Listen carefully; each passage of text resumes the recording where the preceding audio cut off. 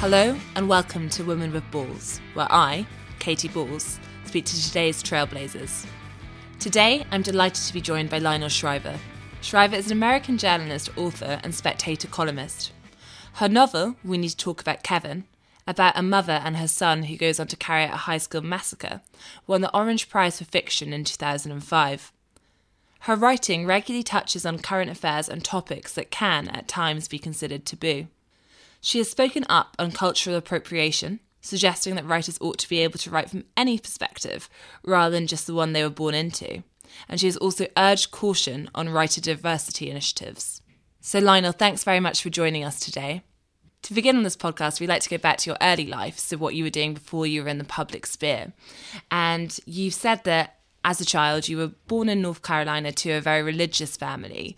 And by the time you were 12, on Sunday mornings, your father was literally dragging you into the car by the hair. Does that mean to say that a religious upbringing actually had the opposite of the desired effect on you? Well, it inoculated me against religion.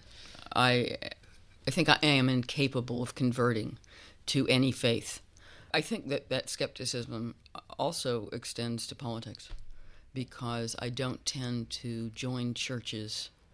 I'm not especially party political. I'm averse to joining groups of any sort, come to think of it. So actually, having a faith system of any sort is something that you are naturally drawn away from? I like the idea of having principles, and I like the idea of having a coherent way of looking at the world, although I think it's important always to be able to make exceptions in the interests of practicality, for example. And what was it like growing up in a religious family where you are, in a way, the odd one out because you are not part of that sect? I wasn't the odd one out. Presbyterianism didn't stick with any of the three children in our family. Obviously, the technique of indoctrination through dragging the kids in the car by the hair didn't work very well. My brother and my surviving brother and I see perfectly eye to eye on our lack of interest in religion and our impatience with it. And so did my older brother and I while he was living, though in order to ingratiate himself with my parents, my older brother became a little painfully churchy toward the end. I never bought it. And did your parents keep trying to make you see perhaps the error of your ways, or were they happy for you to have a more secular upbringing? No, they've certainly never been happy about secular children. And then one thing you did was obviously you changed your name from Margaret Ann to Lionel. I think informally, not by deed poll, but at least when you were 15. Was that just because you felt like it was something that reflected you better? I hated my name. And I've tried never to make a secret of what my real name was because I thought that would entice people to use it. But I just never felt like a Margaret, much less a Margaret Ann, which is what I was called in the household. And, I just have a picture of that person who's very prim and correct and a goody-goody. It's not me. Yeah, they sound very well behaved in Margaret Ann. Yeah. Librarians. What's it like having to get people to try and call you by a different name who've known you since you were young and referred to by that? Because I imagine once you get to university, it's very simple. You just introduce yourself as Lionel and it's done. But at the kind of teen point, did people listen to your request? Well, of course, my parents thought for 30 years that I was going through a phase, but I slyly chose to change my name when our family moved cities, and anyone who wants to do the same, I recommend it. It's a successful technique. So I wasn't dealing with a large number of people who already knew me as Margaret. And then growing up, did you always want to be a writer? I did, since I was 7. And you went on to study at Barnard College, Columbia. And was that where you had probably a chance to really explore that option? I don't know how much my university education made much difference in my development as a writer. I think just as a lot of younger people do. Mostly I wanted an audience at that time, and that's, you go to these workshops and you have other people reading your work, and, you don't take seriously what anyone says, and I still don't. but it's at least an opportunity to have someone else read your work, even if it's only 15 of your peers. I guess speaking as a journalist, I always thought that journalism seemed a slightly less daunting profession than writing books, because although you might put a lot of effort into pitching a blog, at the end of the day it is 600 words, whereas if you wrote an entire novel and then it was rejected, that would be slightly harder to deal with. Do you think that's fair? Well, I don't know about that these days. I mean, an awful lot of journalists may not expressly face rejection, but they often face unemployment. So it's become almost as brave to decide you want to be a journalist as it is to decide you want to be a novelist. I would say, I think nowadays, or at least I would say journalists and aspiring novelists, they have a lot of platforms they can try and get their work out on, thanks to, maybe it's a blog, maybe it's a type of podcast to kind of market themselves. The trouble being that everyone else is doing the same thing at the same time, so we have a surfeit of content. It's still very competitive. And before we talk about Kevin, which I suppose lots of people say was your breakthrough piece, how did you find the process of getting published? I found it surprisingly easy. It didn't feel that way at the time. It now looks that way to me looking back on it. I have enormous sympathy for anybody who's trying to get a novel published these days, because what might seem the means of greater access is actually becoming an impediment. That is, in order to get your work read by a publisher, you obviously need an agent, and it used to be that you'd make, 4 or 5 photocopies of your book. It was bulky, it was expensive, and then you had to post them to agents, and then you had to include a self-addressed stamped envelope. That was expensive. In other words, you couldn't really afford, literally, to send out more than one, say 4 copies, and you would wait to get them back. Well, that kept the volume down. But now all the submissions are by email, and they're digital, and people can literally submit to hundreds of agents at a time. And that sounds fun and convenient and efficient, but it means everyone else is doing the same thing, and these poor agents are inundated. You're lucky if anyone over the age of 12 ever reads the first page of your manuscript. I mean, it is almost impossible. I have followed the fate of more than one friend of mine, and they have been, they've found the process unavailing, even with very good books. Do you think you would have struggled if you were coming up in this current climate? Of course I would have. Anyone would, without being freakishly lucky. And then looking at, we need to talk about Kevin. You said previously that you'd written several other novels by that point, and you see them as all being of a similar quality. Yeah. But there was something about that topic that really tapped in. And what do you think that was? Well, it had something to do with women especially, but men also, wanting to talk about how parenthood is not always a bowl of cherries. It doesn't mean that parents didn't love their children, but they wanted to express exasperation, disappointment, sometimes just boredom. And then there were other people who were eager for reasons to justify their ambivalence about children and maybe a decision not to have them. It was a time, I have no idea why, but that ended up being the main topic that everyone wanted to talk about, whereas when I set out to write the project, I imagined that it would be timely because it was talking about the school shooting phenomenon. So you felt that actually the motherhood element rather than shootings was what captured? Absolutely. Yeah. The irony being is I don't have any children, and I really have no idea what I'm talking about when I write about being a mother. It's all made up. It's all conjecture on my part, but somehow I got away with it. Were some of the concerns, so when you talk about, I suppose, within that novel, the concern a mother might have about whether or not to bring a child into the world, was some of that tapping into anything you felt, or was it pure trying to put yourself in another perspective? I'm much too selfish to think in those terms.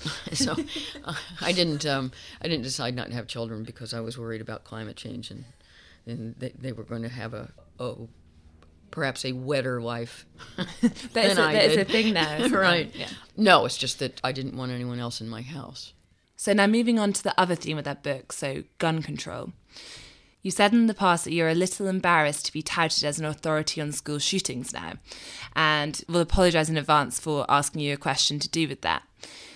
But previously, in 2007, you asked, how many mass killings can the American public witness before it gets serious about gun control?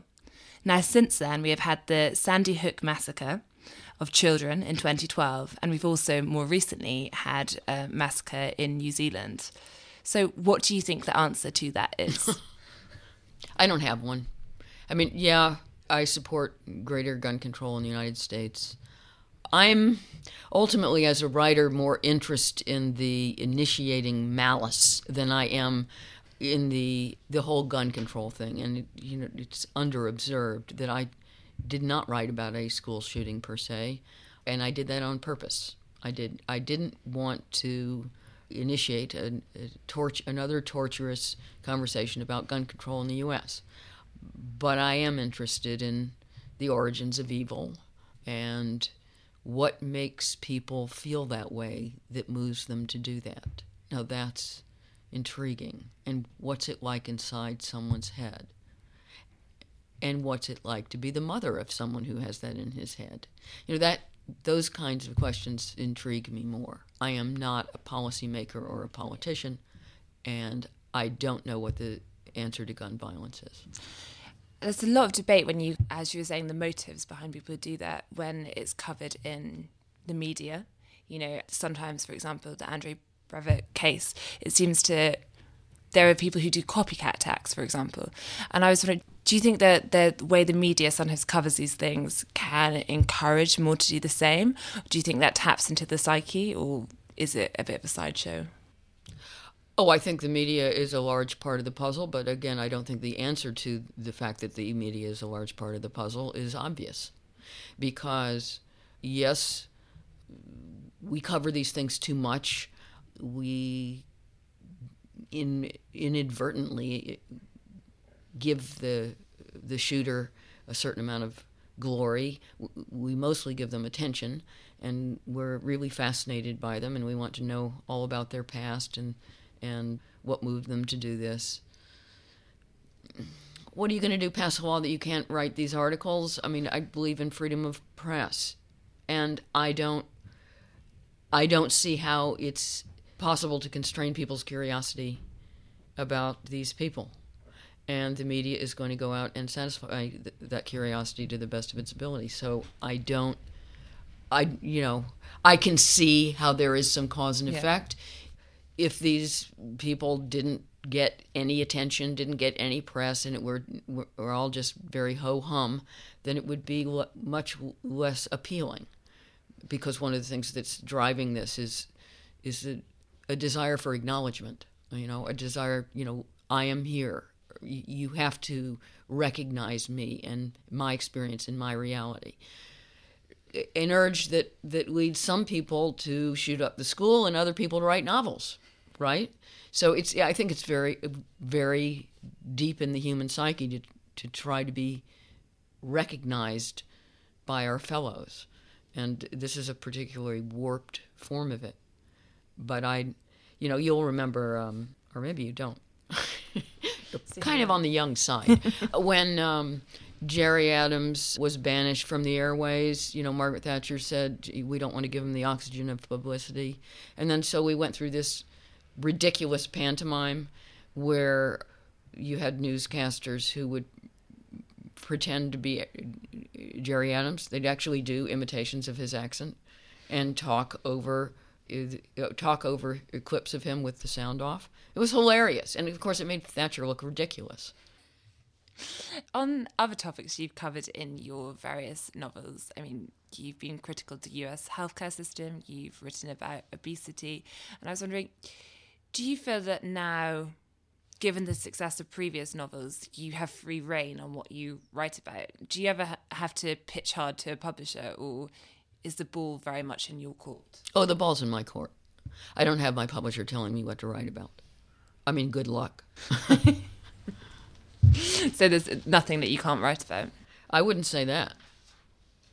It is indeed, it's more complicated than that. So I do not feel perfectly unconstrained. I try to act in an unconstrained manner, but we live in a constraining time. And that's, of course, a lot of what I write about in nonfiction. And that starts trickling into my fiction also. Yeah, because I was going to mention, obviously, your novel Big Brother, a novel which was inspired or related to your brother, who you mentioned earlier, who passed away. You've spoken a bit about libertarian values in the past, and I was wondering, that was on morbid obesity, and your brother passed away from that. And I was just wondering, because we're having a big debate at the moment in the UK about what role, for example, the NHS and public health should have when it comes to tackling these issues like obesity, what role the state should play. And I was wondering what your thoughts on that were. Well, I am not big on social engineering.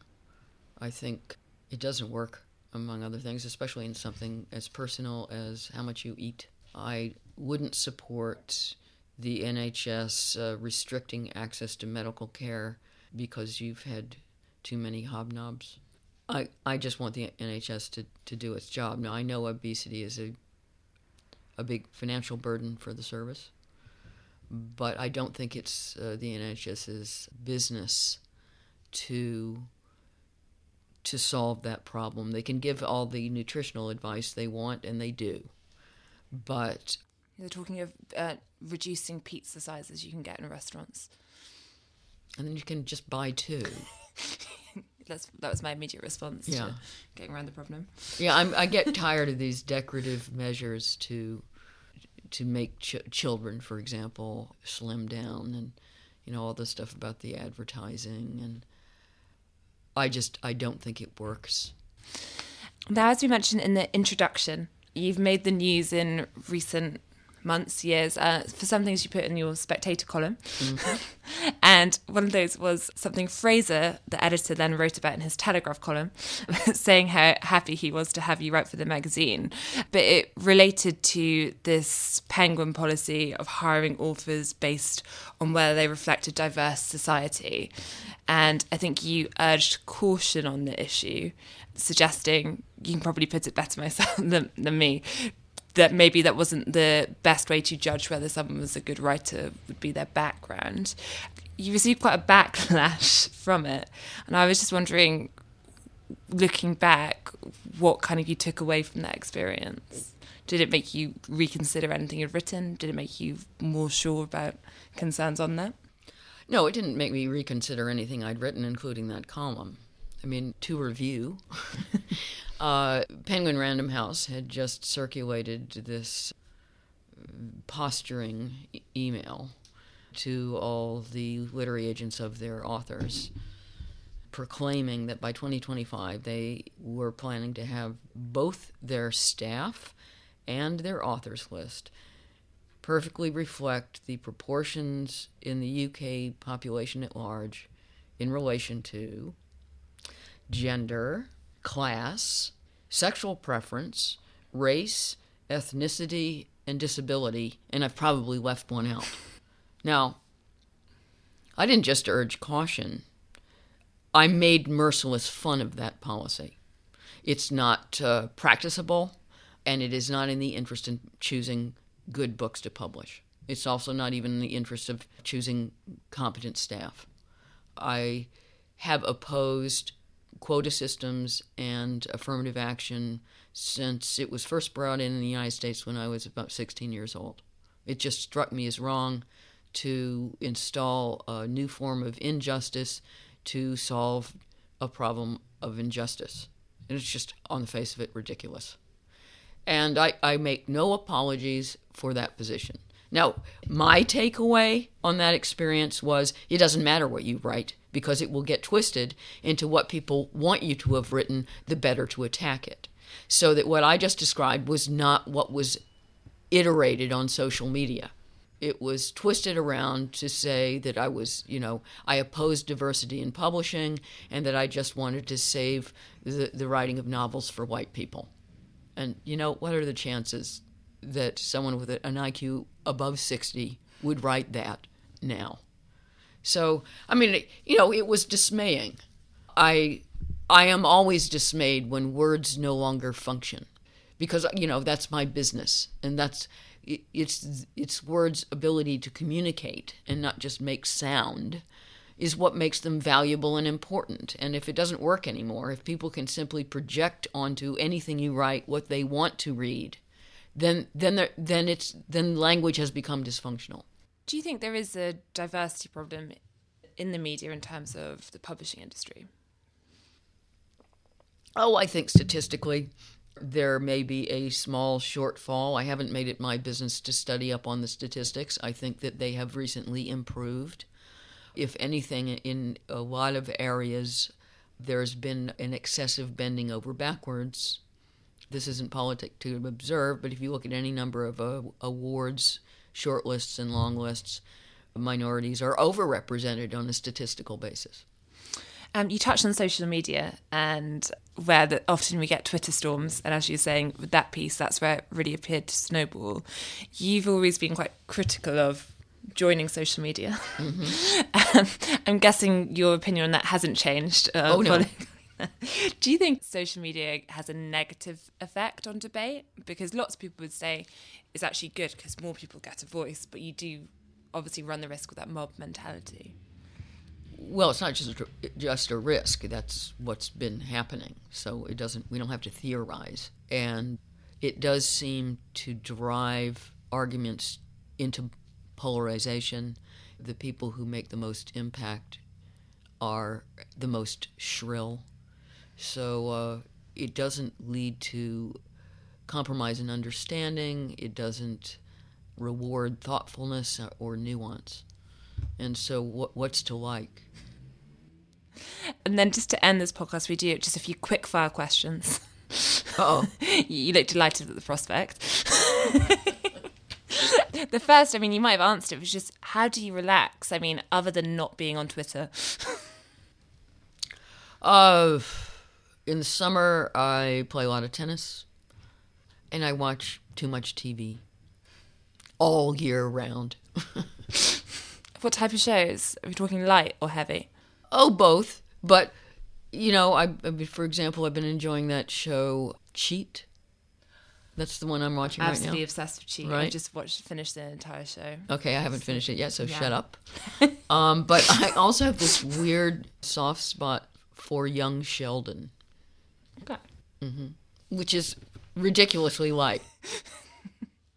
At The Spectator, we spend a lot of time talking about Brexit. We try and do it at least 3 times a day. I was just wondering, at this point in the Brexit... Only 3? I know, we need to up our targets. You're lying. At this point in the Brexit process, what do you think would be the ideal outcome? Well, the ideal outcome and the real outcome are now miles apart.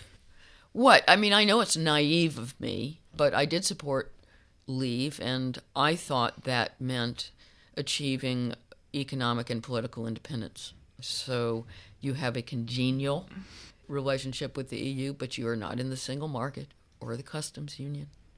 And you're not ruled by the ECJ, and you're a country. But apparently, that's pie in the sky. What's the best advice you've ever been given? Get on with it. With that, last question. Looking back at your career so far and where you are, what would you like your legacy to be? Gosh, that takes me a moment. I fervently hope that if anyone is reading my books in the years after my death, that my jokes still seem funny. Thanks very much, Lionel. You're welcome. Thanks for listening. And if you liked this podcast, why not subscribe? You can find all the episodes if you just go to www.spectator.co.uk/balls. And that will also lead you to the iTunes store, where if you really like it, you could leave a review. And they include interviews with Andrea Leadsom, Emma Barnett, and Sarah Baxter of the Sunday Times. And we also have an offer you may have heard of if you've ever listened to a Spectator podcast before. And that is 12 issues for £12, along with a £20 John Lewis voucher, which is also valid in the supermarket Waitrose. Just go to www.spectator.co.uk/voucher.